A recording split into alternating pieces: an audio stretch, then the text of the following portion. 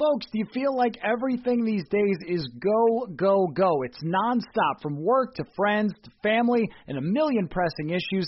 Sometimes you just need to take a play off and hit the reset button. That's when you reach for a Coors Light. It's made to chill. Hey, it's that time of year in Minnesota again to get out on the lake, go to the cabin, sit back, watch the baseball. Coors Light is the perfect refreshment to chill during these summer months.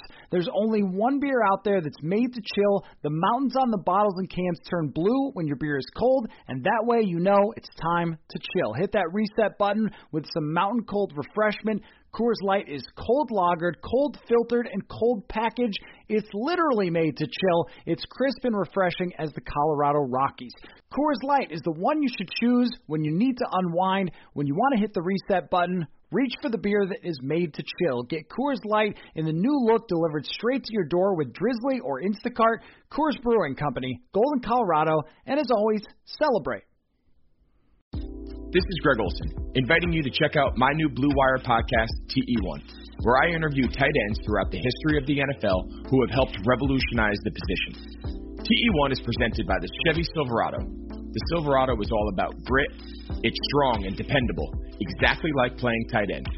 Just like the incredible players we sit down with on the podcast, the Chevy Silverado is in a league of its own. Strong, advanced, and dependable. Download TE1 today, wherever you listen to podcasts.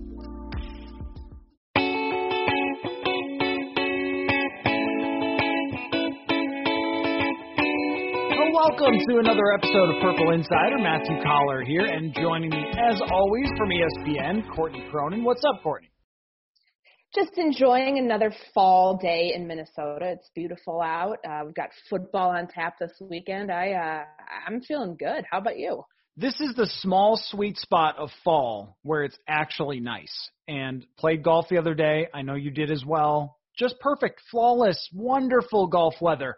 And then it turns hellacious very soon. So enjoy it while you have some warmth and some football happening before everything in the weather gets terrible.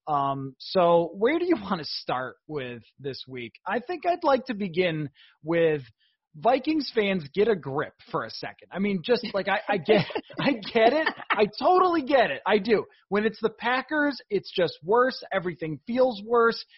Your friends and neighbors across the street are probably rubbing it in your face, but they're not tanking for Trevor Lawrence or firing the coach and GM or whatever number of other crazy Wait things. a second. It's not happening. It's been such a week.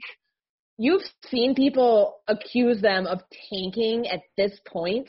Not accuse them, but suggesting they should.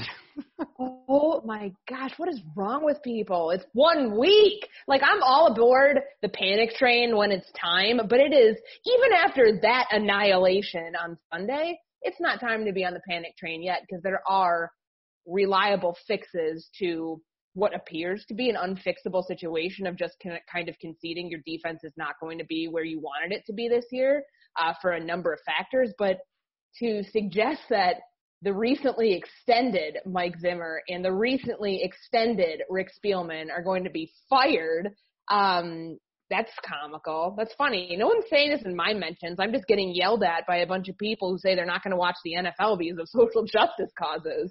Yeah, and if they check the TV ratings for last week, those are bots and not real people because real people were watching a lot. But yeah, they were. That's another podcast. But so now that we've got that out of the way, they're not going to tank and they're not going to fire the head coach and GM after one loss to the Green Bay Packers. Holton Hill, Mike Hughes, and Cameron Dantzler are not busts yet. So I guess where we need to start is how much of this can get washed away by beating the Indianapolis Colts? If they beat the Colts, does everybody just cool down a little bit? And I'm not even saying that these criticisms are wrong of where their defense is at or the offense's struggles or is Gary Kubiak still got the fastball? I mean, there's a lot of questions to come away from week one, and a lot of them are very seriously legit. It's just that the freakout has been a little much.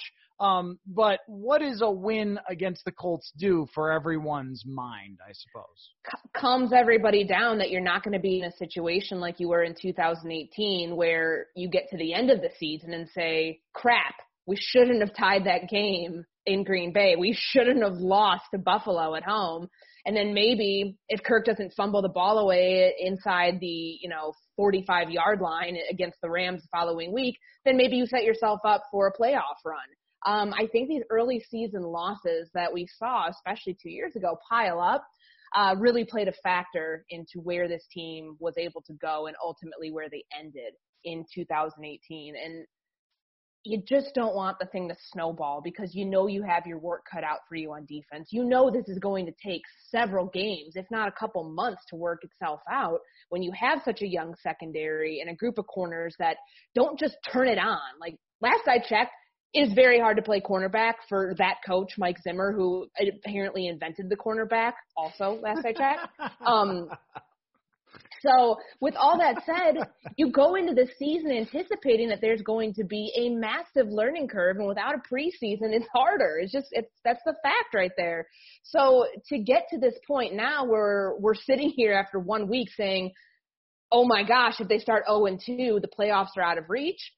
I don't completely fault fans for having that sort of mindset because it just feels like with this stretch of quarterbacks you have in the first 5 weeks of the season, now it's Phillip Rivers, and then it's Ryan Tannehill, who was the best play-action quarterback last year on a very, very good team that now has Jadeveon Clowney part of their pass rush. And then it's Deshaun Watson and the mess of the Houston Texans team, but it's still Deshaun Watson. Right. And then you have Russell Wilson. So I think people look at the schedule and it's like, get a win where you can, because if you started out, if you lost all 5 of those games, let's say worst case scenario, then everything is a mess at that point, and I don't know how you salvage anything. But, early season woes, it happens, but I just think in the fashion was so jarring watching that team last Sunday and its inability to generate any sort of pressure with backups playing in starters roles. You should certainly expect that, but it's still jarring to see nonetheless. So here's something that I've found very interesting is everyone's explanations. I will not call them excuses, but explanations for the different things that happen. You mean finger pointing? Is that what we want to call it? Because it certainly felt like it. Feels like it. So let's just go like one by one. So there's a 4th and 3 where Kirk Cousins makes a preposterous decision and decides to heave the ball to Tajae Sharpe.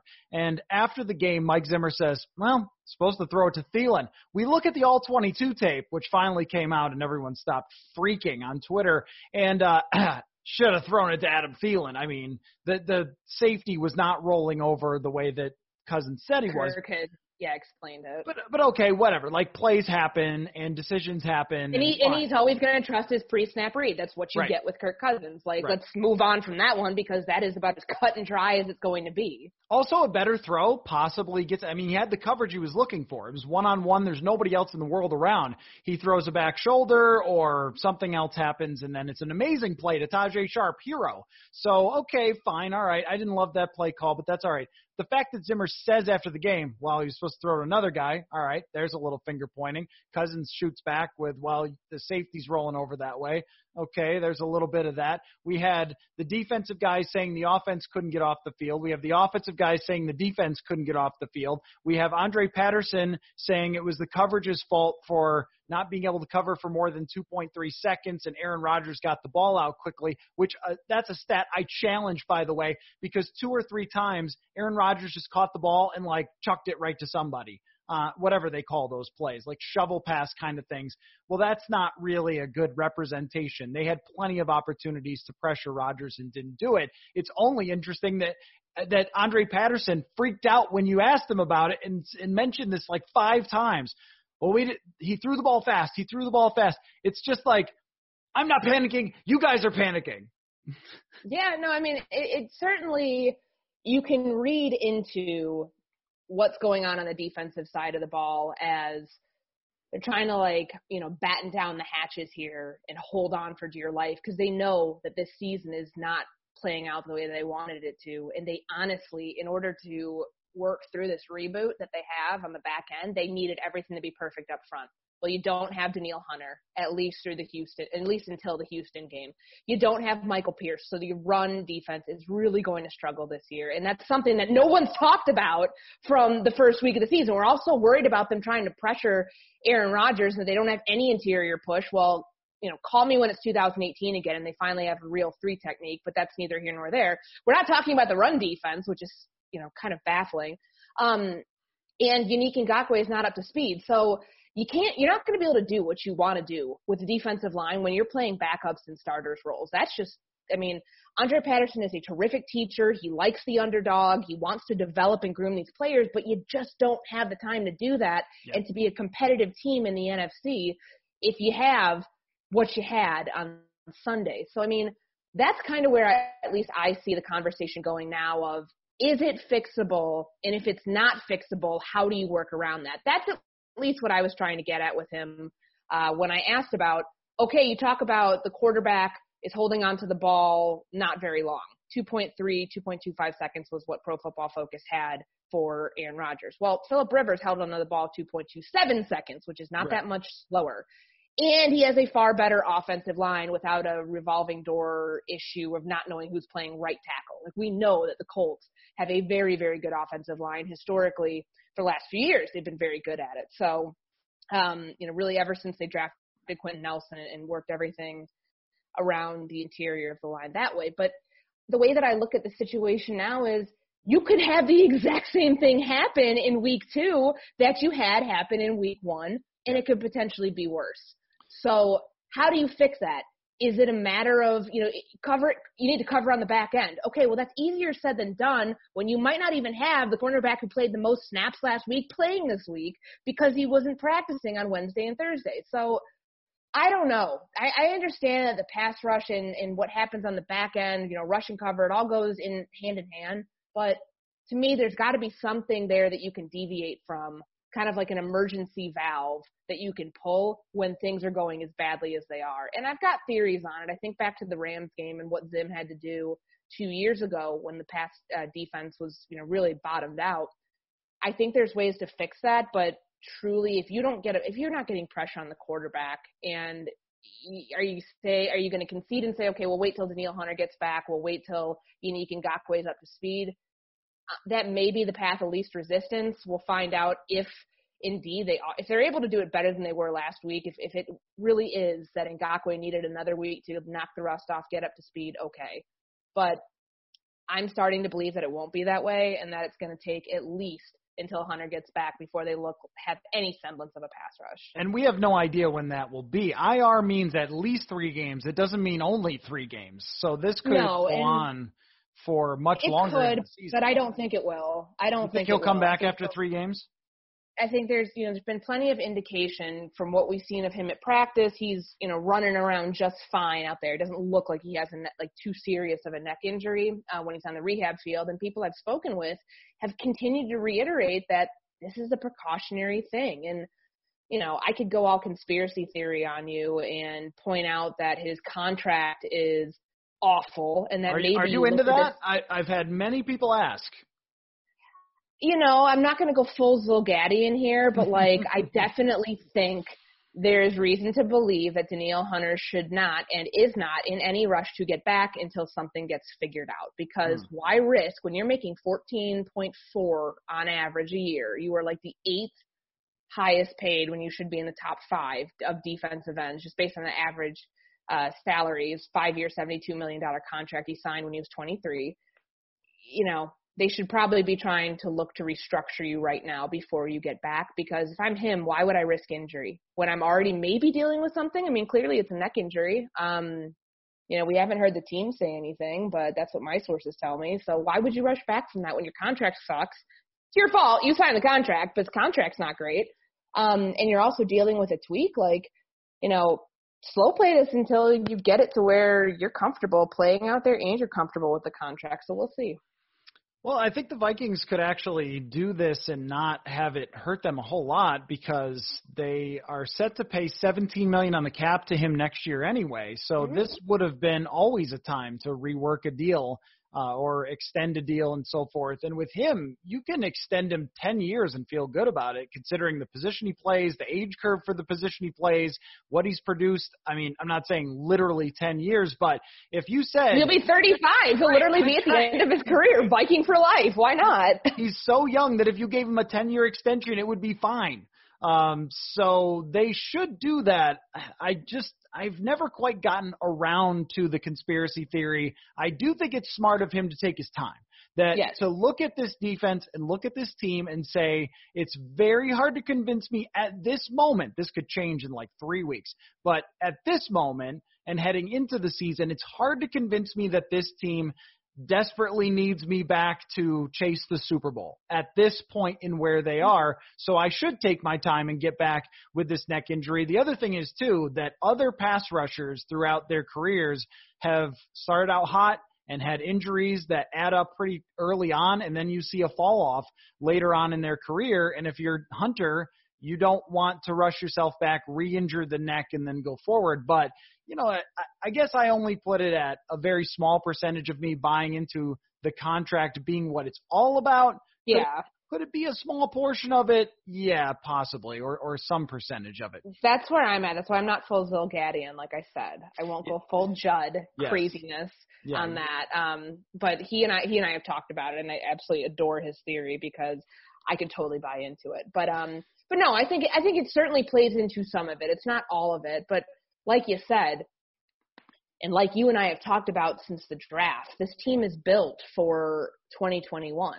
If you win this year, it's gravy. It's all extra if you win this year, but you are really, truly set up for expectations to be at their peak in 2021. So for a defense is going to have a lot of up and downs, especially within this first quarter of the season, why rush back when it really may not matter? And I hate to say it like that, but it's like if it's not going to be make or break a complete difference when your defensive line has already taken multiple hits this year by not getting Griffin back, by having Michael Pierce opt out, by not having a true 3 technique, and now Hunter, like you're just not going to be able to do what you want up front, and it's you can't replicate it.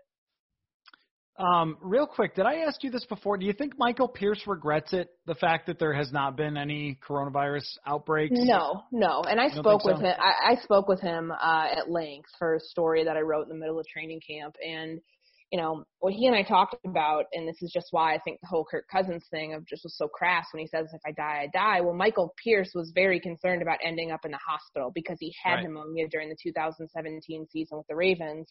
And that's just something that, he's in the 340 range right now.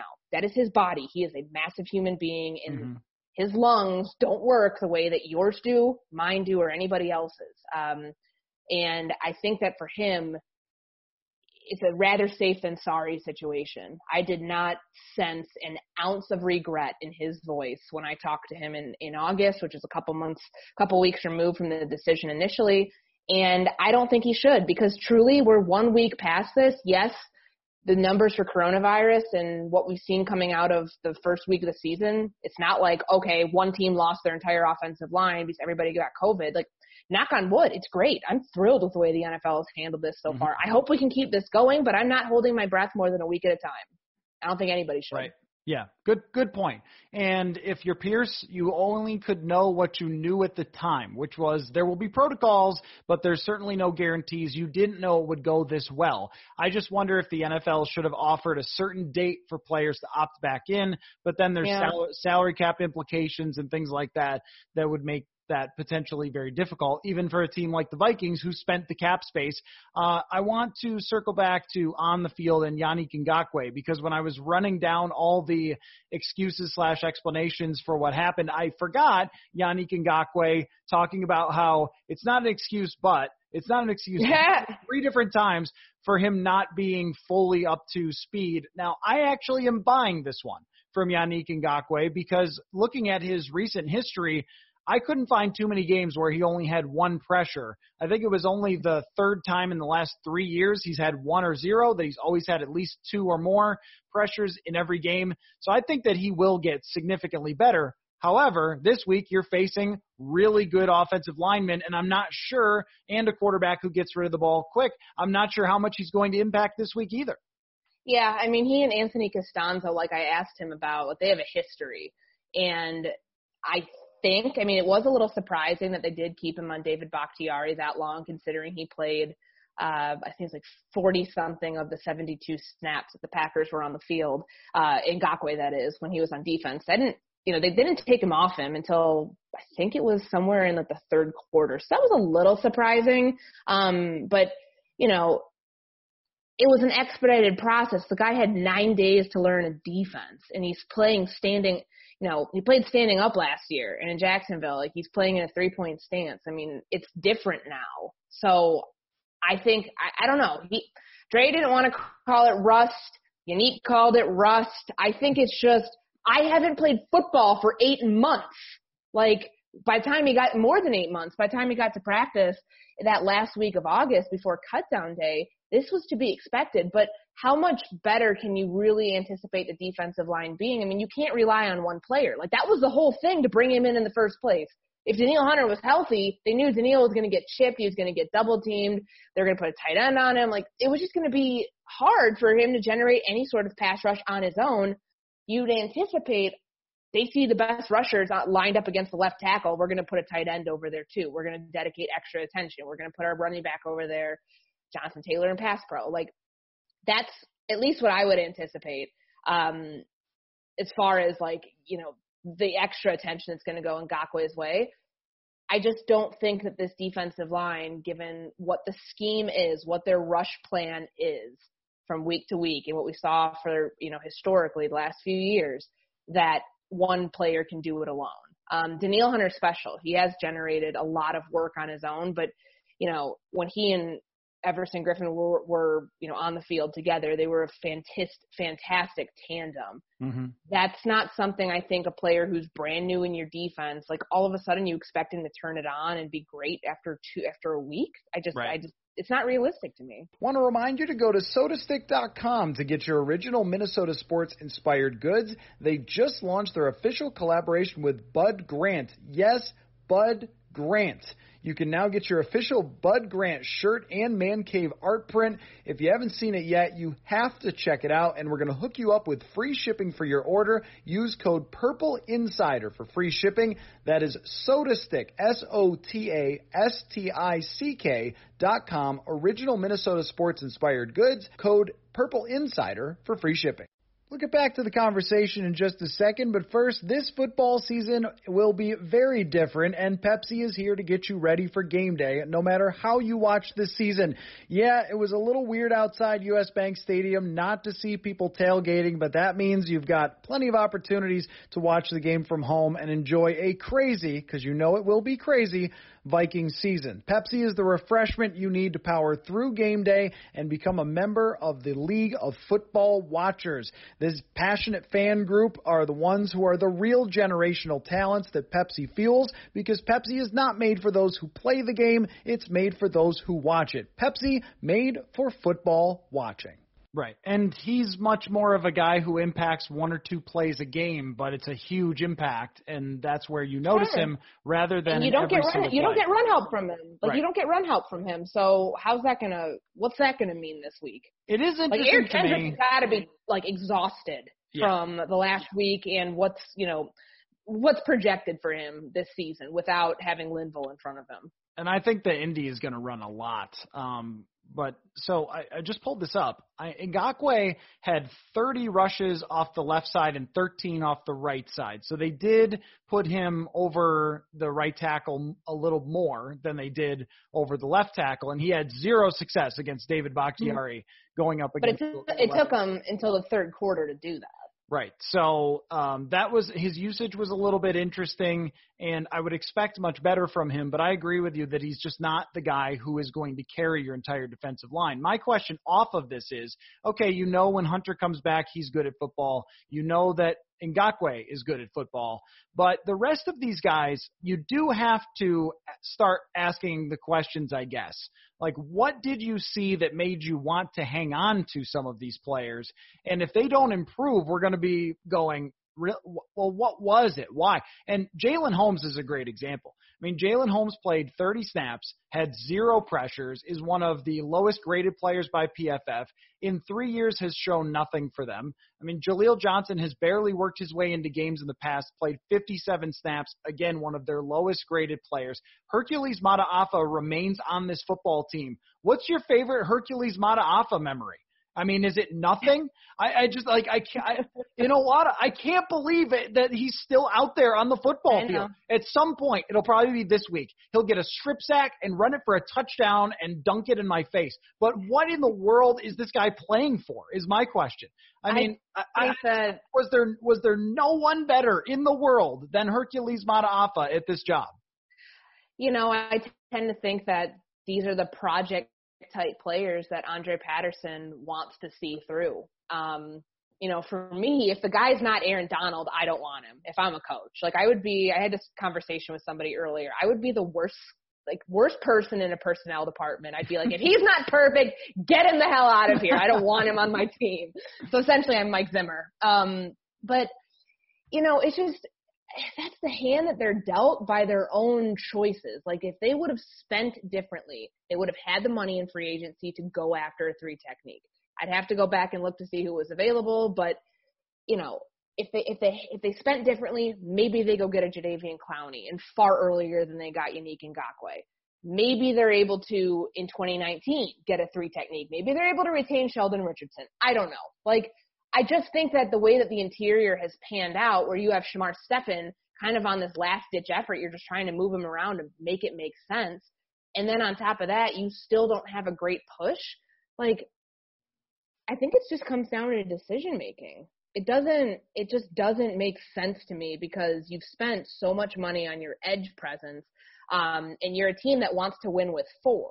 Like, that is – typically what Mike Zimmer wants. He's not drawing up exotic blitzes. I know Frank Reich said he is. I don't consider the double A-gap blitz exotic anymore. Like, I just don't. So, I mean, I think that the pressure that they're able to generate off of the quarterback has never been something that has come from the interior of that defensive line routinely. So, you're now in a situation where it's like you have all these projects. You have a Jalen Holmes. Well, what is he? Well, he was a defensive end in college, and we moved him inside because he's got to wait his turn before he becomes a defensive end. What? Like, that doesn't make any sense. And then you have, what are you doing with Armon Watts? I think eventually that one will work itself out. What are you doing with Hercules Mataafa? I think Watts actually has the potential to be good.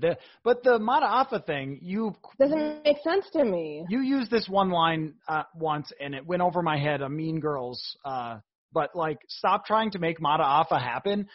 So maybe it's part of the domino effect of Hunter being out, is that you can't use Afadi Adenabo in this type of role, so you have to use Mataafa. My question is, every year when they go to the draft and then UDFAs and they tell us about how, well, you see, that one time we got Danielle Hunter. Remember that? Remember Danielle Hunter and how good he was? Like, yeah, okay. Have you done it with anyone else? I mean, Stephen Weatherly was pretty good, and he got a contract in Carolina. Happy for him. Nice guy. Not really a significant player on a team. You have Adenabo, had a nice year last year, still not really sure he can play. And these other guys have not shown anything. And what they needed this year, and we'll see if this happens at some point, and I don't know, issue an apology if it does.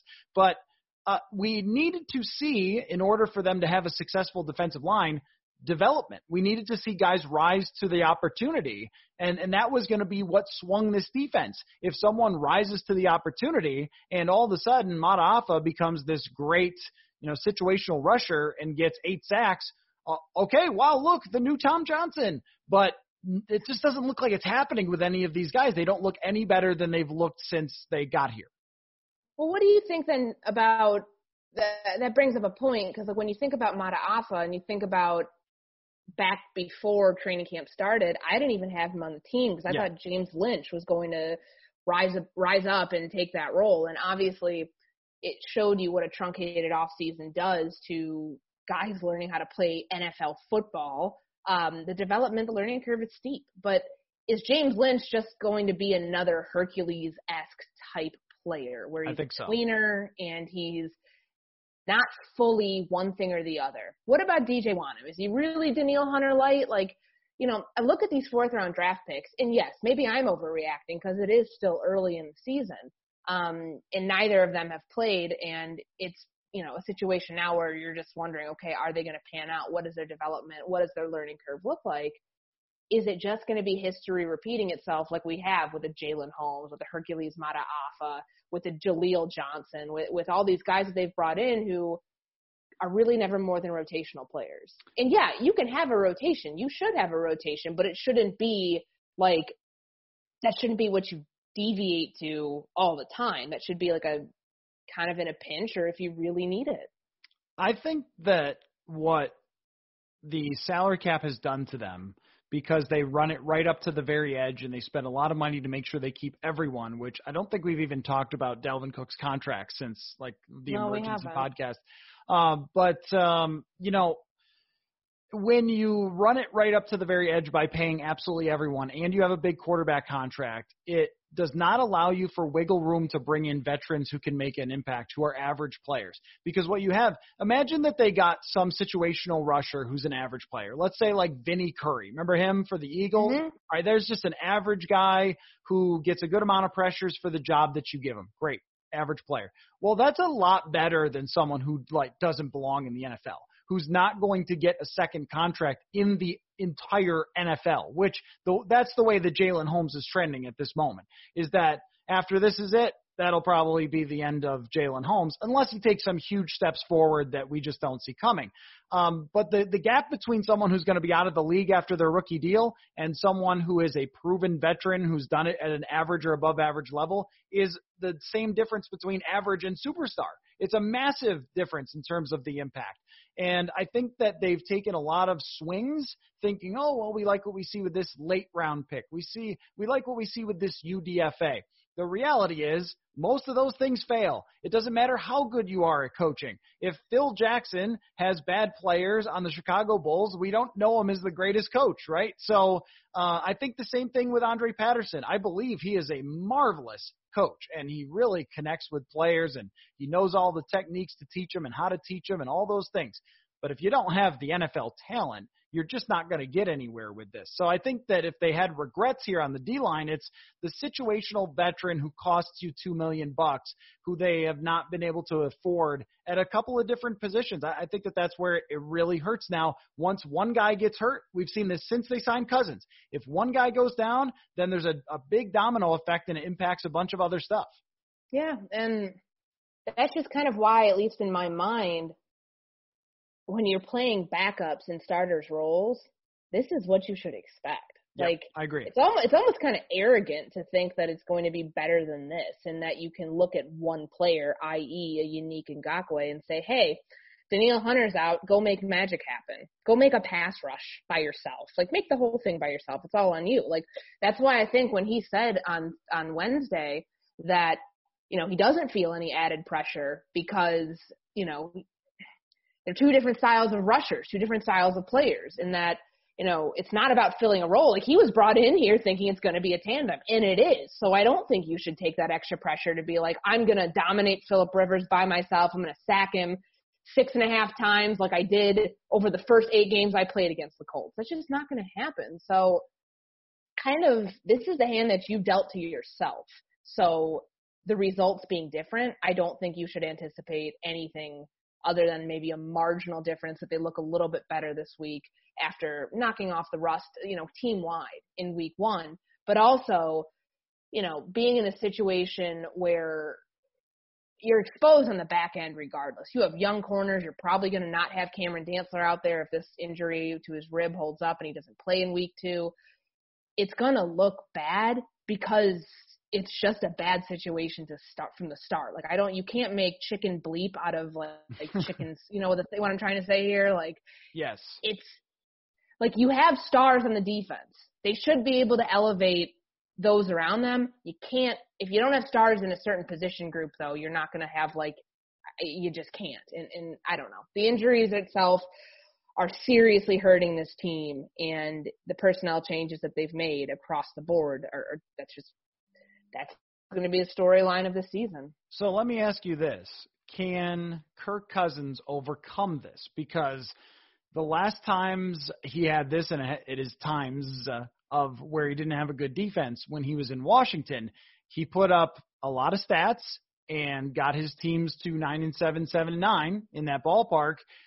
But that was kind of where he formed that reputation of being down by 20 points and then putting up a bunch of statistics and so forth and not being able to get you over the hump.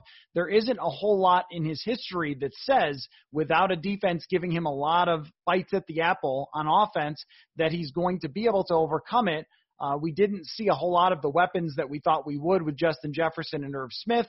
But also, I feel like I got 0% sample size on the offense. We got one scripted drive, disaster strikes a couple of times, and then all of a sudden you're playing out of the shotgun, which is not their offense, throwing it down the field to Thielen, which is not their offense against the prevent defense. So I don't have any sense for what this offense is going to look like going forward because I just don't think we saw it. They got behind so quickly in that game against the Packers and never had the ball. That's what I wrote. That was like my follow on Monday of, time ran out on the offense to show what they can be like without Stephon Diggs. But I do think that there's some trends there, unfortunately, for this offense that are just going to continue to repeat itself. Like, remember when Kyle Rudolph was like passive aggressively talking about Kirk Cousins in 18 about like how he wouldn't throw him open and that, Kirk's got to like trust you to like the nth degree. He's got to have your social security number, your birth certificate, any sort of identifying document about you, and then you'll get the ball thrown to you as long as he has that sort of security. What did we see on that Tajay Sharp play? He trusted his pre-snap read more than he did his Pro Bowl receiver who's been to more Pro Bowls than he has. Like, that's not a trend I think that's going to change. Like, Kirk is into his 30s. Like, that is who he is as a quarterback.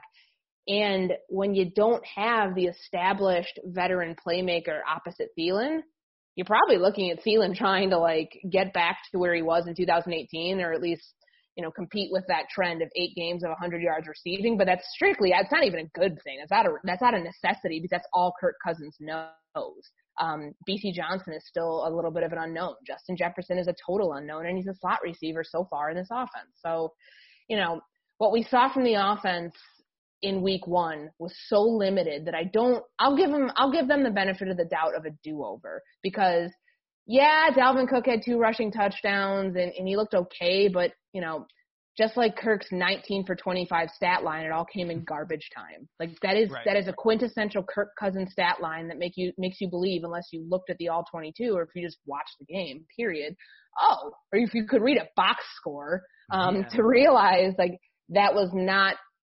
it was not competitive whatsoever. The score was not indicative at all of how badly the whole team played. But this is an offense. If the defense is going to play this way, this offense needs to score a ton of points. I don't think it's going to happen because they're not going to be able to, on a routine basis, bail out this defense. As much as the tides have shifted in Minnesota, and it's certainly with the spending, with the outlook of the team. Even you go back to Kevin Stefanski last year and just how much of a focal point he became within this offense, and the defense kind of took a back seat.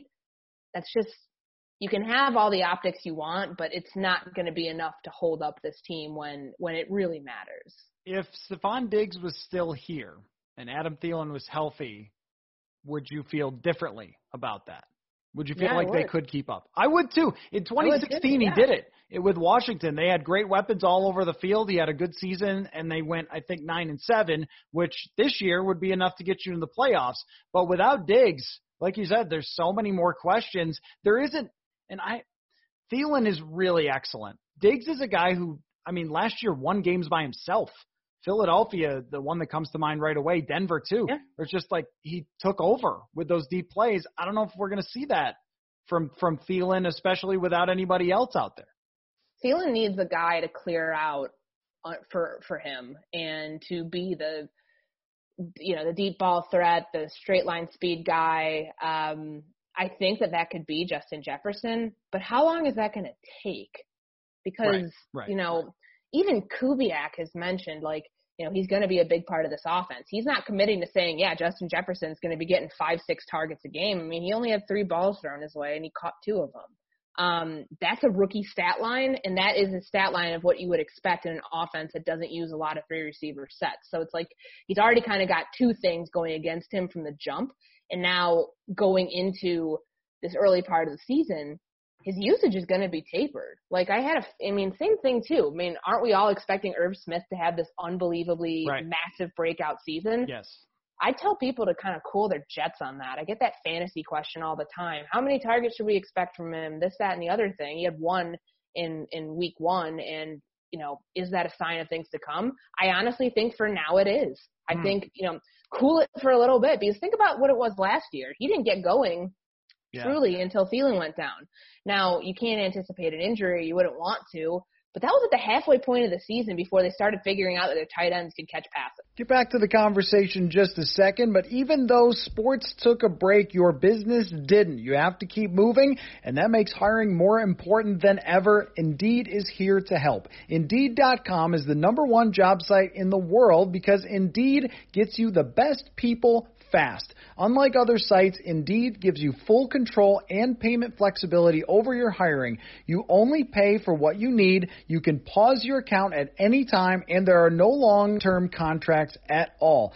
Plus, Indeed provides you with powerful tools to make your search even easier, like sponsored jobs, which are shown to be 3.5 times more likely to result in a hire, and with 73% of online job seekers visiting Indeed each month, Indeed is going to get you the important hire that you need, just like they have for over 3 million businesses. Right now, Indeed is offering our listeners a free $75 credit to boost your job post, which means more quality candidates that you will see fast. Try Indeed with free $75 credit at Indeed.com/Blue Wire. This is their best offer anytime, available anywhere. Go right now to Indeed.com/Blue Wire. Terms and conditions apply. Offer valid through September 30th. Right. So, I mean, I was going strongly the other way. I was going leading into this, like Irv Smith's going to catch 5, 6, 7 passes a game.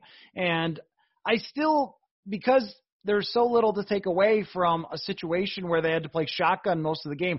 Think about this for a ratio. They were like 60-40 shotgun on last Sunday. Last year, it was more like 70-30 not shotgun. So I still think that that's going to happen. The question is, with a tight end, even as good as he could be, does that offer you the same threat as having a Thielen and Diggs? And the answer is no. I mean, it's just not as dangerous when it comes to the big plays. And so it's not like when they had Garcon and Deshaun Jackson with Kirk and then 2 very good tight ends and a running back out of the backfield. But at the same time, and a great offensive line too. Like, don't forget how good his offensive line was.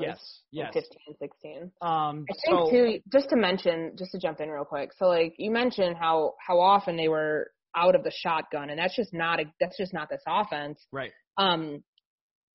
The one thing I'll be watching, or one of the many things this week, is just the play action usage was a trend that was just kind of really bizarre. And yes, I know they had 18 minutes and 44 seconds to, pull it together and get this thing going, and they didn't. But when they had the opportunity to either, we talk about the safety. That was a play action. Technically, that was an attempt and he sold it really well because Jair Alexander thought it was a run. Right. Sometimes it's just, guys not, not doing what they were supposed to, and somehow it works out. Must be nice. But, that's got to be the staple of his game. And that was just so bizarre that it wasn't. Like, he had one successful play action pass, which was that 37-yard touchdown to Thielen in garbage time. You have to do what Kirk Cousins is good at. You can't deviate from the plan, because if you do, you're just setting yourself up for failure. And that's kind of, at least just from like a play calling perspective, I think something that Gary Kubiak would want back.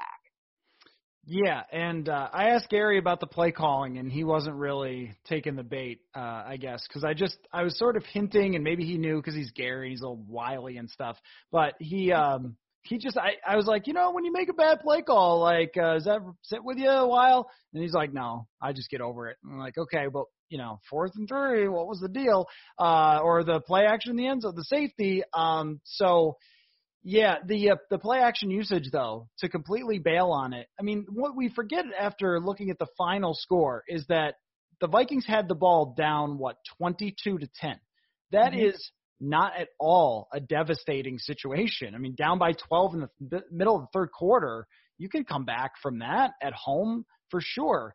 And to kind of bail on the play action then was weird. And I wonder if they got spooked a little, because last year the Packers blew up some play actions, then they blow one up at the goal line, and then it's like, they've kind of got the answer. They don't care about our run. They're just going to attack Kirk, so now we got to back away from this. And then you wonder, will other teams start to do the same thing because they know what's coming? And the one thing I would say, I got this question for the Friday mailbag, and I don't want to really go there after 1 week, but somebody asked if Cougs is washed. I'm like, come on, man. Oh, no. Come on, it's man. Gary. Come on, it's Gary. I'm going to give you the Gary disappointment shrug for even even mentioning that question. That breaks my heart. Here's what I'd say, though. Stefanski last year, just like Shermer in 2017, was on fire. A lot of things that he dialed up worked. And from year to year, with different play callers, not something that you can always count on. And that the safety is a good example. Like, it might have been a great play call. The guys were wide open, but it didn't work out. So, and that's the thing. You're going to constantly, if it's boom or bust. Like, if that play, if they clear out and Conklin catches that ball and they're, somewhere within the 20-yard line, their own 20, and they're going to be able to either punt or get the hell out of their own, red zone, then we're saying that's great. Like, we're not second guessing anything, but it was the execution of it. And, it was a broken play from the start. Like, I think from both sides. I mean, Jair Alexander thought it was a run. He got lucky. He literally got lucky. That shows you how good Kirk is at selling play action. That's it. Really. And then Mike Zimmer hinted that somebody didn't do their job. Well, you could probably assume it's Dalvin Cook. I still think that would be asking a lot for him to break off of what he was doing in helping Dakota Dozier and just, pick up Alexander and pass pro on 0.3 seconds notice. Not going to happen. So I don't know. I think about that play call. I mean, it's not keeping me up at night or anything, but it's something that you just wonder, how does that stuff happen? And if it works out differently, we're not talking about it, but is the execution of the quarterback in other circumstances, the 4th and 3 play, at other points throughout that game, can the play calling bail Kirk out?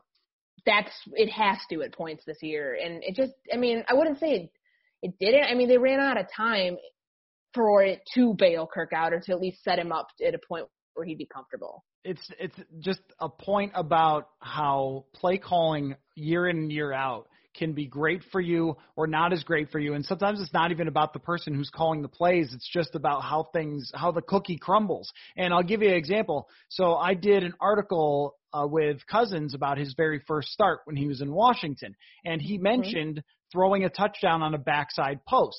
Now, last year, they threw 2 touchdowns on backside posts. Everyone will remember them. Denver and then against Detroit when Thielen got hurt. So big plays in the season. But he said that those are the only 3 times in his whole career he's hit that particular route for a touchdown. It just worked last year. And so you might not get those looks this year from the opponents that you face, or maybe you will. We don't know because we have such a small sample and it's freaking week 1, which kind of brings me all the way back to, as much as this has been the panicky podcast that maybe when I started out, I said it shouldn't be, but I think it's time for a pie chart to pick the game for you. Okay. Here's how we're going to do this. Paper next to me. Let me draw my circle. All right. Here's your 4 options. Circle's drawn. All right. This game is a shootout with the Colts winning, a shootout with the Vikings winning, or a blowout with the Colts winning, or a blowout with the Vikings winning. The one option I'm not even bothering to include is a low-score 9-7 victory because, A, who cares about those games, and B, I just can't see it with these 2 good offenses and bad defenses. So pie chart me. All right, so 25. Hold on. Good, I got the pie chart music. It's a pie chart. Draw it in a circle. 100% pie chart. Okay, are you ready? Yeah, give me 1 second. I think that you got to hum the song if you want more time. No, you hum it for me. This is your podcast. It is. Yeah, it's a good point. You're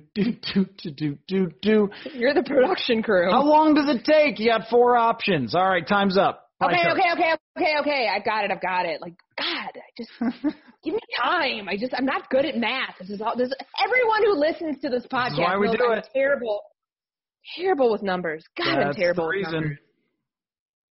I'm making – just give me a second. I'm making sure it adds up to 100. No, I mean, it's more fun when it does. It added up to 90. Christ. Okay, all right, I got it. This is very hard. I don't like being put on the spot, especially when it comes to math. See, you know what? I used to come home and cry in, like, third grade because kids would make fun of me. Like, especially my third grade math class, they were just so mean because these math boxes we used to do were so difficult. And my mom was a math major, and I didn't get the gene. Clearly, as you could tell with the pie charts, so I like stats because stats are not math. Stats are stats. And I know that Eric Eager would be like, Courtney, what the hell just came out of your mouth? But I think he's a PhD in math, but carry on. I'm not going to stop this train wherever it's going. Just going to just give me some time. It takes me time to put things together when it comes to math. Okay, I've got my end rant. I've got my pie chart. Okay, let's hear it. Good. All right, so shootout with the Colts winning. I put that at a 35% chance. I think that Phillip Rivers, if he can cut down on the wild turnovers and if he's getting the ball out in 2.27 seconds again, they're not going to have a pass rush because Andre Patterson told us it's impossible. So I'm just going off of that. So 35% chance it says the Colts are going to win in a shootout. Okay. And they're at home. Not that home field advantage I love matters, how you never make this easy on yourself. You always throw in those 5%ers that get you a little bit thrown off. Okay, so don't worry, it adds up to 100. It adds up to 100. All right. Vikings in a shootout. Vikings in a shootout will be a 30% chance of a win because you bounce. If we actually see the offense have a better time of possession, if the defense doesn't, put them in a situation where they're on the field for less than, 19 minutes. There's some stat I had from last year that they're like a perfect 8-0 when they have at least 30 minutes of time of possession. And, beyond that, they just need time to work. Kirk needs time to make things happen. He needs extra chances. So if they can do that, they'll 30% chance that they win in a shootout. The next one was a blowout and the Colts being, the benefactors of the blowout. Yep. Blowout happens to them. I put that at a 10% chance. I don't think that. I don't think that's going to happen. I just don't. Not with this defense that the Vikings have.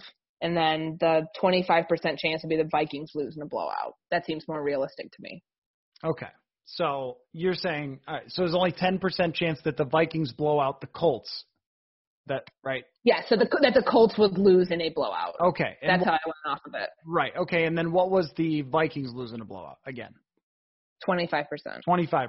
Okay. That all adds up to 100. As much consternation came with that, it's a very solid pie chart. And the only thing I would tweak, notice I threw that in, little tweak, is just like my neck, I would tweak the how thick do I have to lay this on before you get the tweak reference?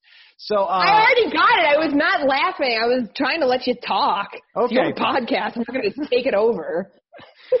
I just expected a little just acknowledgement of the. Anyway, it doesn't matter. I'm still recovering from this pie chart. So I would change just that I think there's a slightly better chance that the Vikings win a shootout, and that's how I'm picking it. I'm going to pick it, 35-31 Vikings, I think, is the way that I'm going to go. I think it's going to be fun and exciting, and I think that they come out on top, and then everybody can sort of hold on to the freak out for a week at least. That's how I'm going to put it, but I also think close to equal chance that they lose in that fashion. I have them losing in a close game. My prediction that I filed this morning at ESPN.com was 28-24 Colts. I think the Vikings were 3-point underdogs in that, and, they're playing inside again. So, we don't have to worry about kicking. So I wasn't even, thinking there's going to be some last-second field goal or anything like that. But the turnovers for Phillip Rivers do concern me if I'm thinking about this from a betting perspective. Yep. If I'm thinking about it from, what's going to happen? But that's stuff that the Vikings can capitalize on to keep the game close.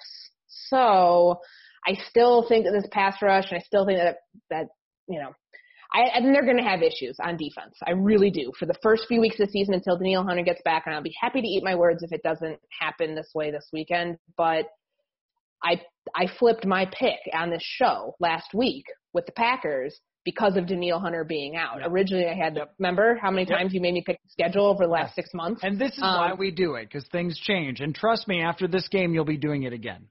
Oh, sure. And, underrated point here that nobody asked Gary about today or anything, but it's like, we know that Pat Elflein is on injured reserve, which, whatever. Like, it might be the best place for him because he was not very good in week one.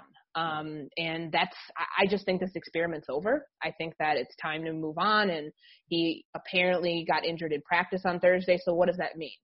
It means Drew Samia is playing. And Drew Samia, I thought, was supposed to be the one who won the right guard job, considering how much they, bloviated about him this offseason. But that also brings up the fact of the matter, Ezra Cleveland didn't even dress last week. Yep. Is he ready to be a backup? Like, is he ready to be a backup, period? Like, that's a concerning territory to be in, that if somebody else goes down, if you do keep Dozier at left guard and you can now have Samia at right guard, is Cleveland's development so backwards because you had him play at left guard when he probably should have been playing at left tackle, and he probably could have moved on from Riley Reef if maybe it would have panned out differently? I don't know. But it's a weird spot to be in with the offensive line too. That's just one thing that, keep your eye on, like, who's going to be in it. If he's inactive again, then I think that that's a pretty telling sign that not good that your second round pick is inactive. Yes. The Samia thing will be interesting to go back and watch after the game and get a look at how he performed. And then, of course, we're going to wonder, like, why did you – maybe, if he plays well, we're going to wonder, why did you have Elflein there to begin with, and will we ever see Elflein again? I suspect not if Drew Samia is good. So there wasn't really time for a real competition, but at the same time, did we ever think it was going to work to move Elflein to his third position in 3 years? Probably not. So, well, this was epic and lots of fun. And this is going to be super weird. You and I not traveling to Indianapolis because there's no point with COVID at putting ourselves at risk to travel for no extra access. So this will be like preseason. It'll be old times again. I know. I'm excited to do the game recap pod on Sunday. I think that that'll be a lot of fun. I haven't covered a game off of TV, like a true game, because preseason we're just chilling. Usually. And this time I haven't covered a game off of TV since the Browns game in 2017 when they went to London, which is wild. So hopefully my coverage is not awful. It's such a weird thing, but I think back to Sunday and how almost like I felt like my mental checklist, and of course, like, you're rusty because it's your first game, and especially you didn't have any preseason games. That's to be expected. But the way that I felt leaving there, I was like, did I miss stuff? And like when I watched back the game film, the broadcast that night, I DVR'd it. I was like, oh man, Tajay Sharp. Well, I realized it in game, and I'm like, man, that was a really bad read, like live read for Kirk Cousins. And you realize little things here and there about like how long Ngakoue was on David Bakhtiari and, just how quickly Rodgers was getting the ball out. It was very hard for me to pick all that stuff up in the stadium because the environment honestly felt like you were kind of just in this, it felt like you were in like a shopping mall. Yeah. The ambient noise. The ambient noise, it just like you were in a bowl and it just went up to the ceiling because it travels. And I honestly hope that, it's going to sound different when we watch the game off of TV. I don't like that it's not an accurate representation of what's going on in the stadium. I hope that the NFL is going to be willing to change that at some point this year. But I honestly don't know how that's going to work because the noise level was just gross. It was just so like, it literally felt like elevator music. Yeah, it was right. It was bad. I equated it to being in your house and someone drives by with their windows open playing music. It's like, you go like, oh, is someone driving by? And that's about it. 2,500 fans will see how much noise they create. My guess is it doesn't make a huge difference. So, all right. Well, looking forward to it. We're going to pod after the game too. So that will be fun as well. We'll have lots of coverage and, all right, panic season already. Let's go. The wait is finally over. Football is back. You might not be at the game this year, but you can still be in on the action at BetOnline. BetOnline is going the extra mile to make sure that you can get in on every possible change to win this season. From game spreads to totals to team and player and coaching props, BetOnline gives you more options to wager than anywhere else. You can get in on their season opening bonuses today and start off wagering on wins, divisions, championships, all day, every day. Head to BetOnline today and take advantage of the great sign-up bonuses. Don't forget to use the promo code BlueWire at betonline.ag. That's BlueWire, all one word. BetOnline, your online sportsbook experts.